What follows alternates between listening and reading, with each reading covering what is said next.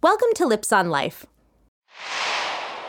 One of the things that really struck me is this research that shows that married people show less consideration to their spouses than they do to friends or even strangers.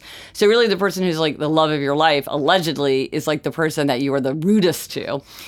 So I tried to do things like fight right, which is to really work on having a sense of humor and talking in a way that was kinder, and then just showing consideration.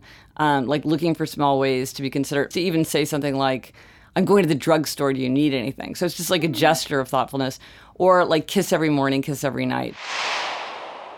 This is Jessica Lips with Lips on Life. Thank you for listening.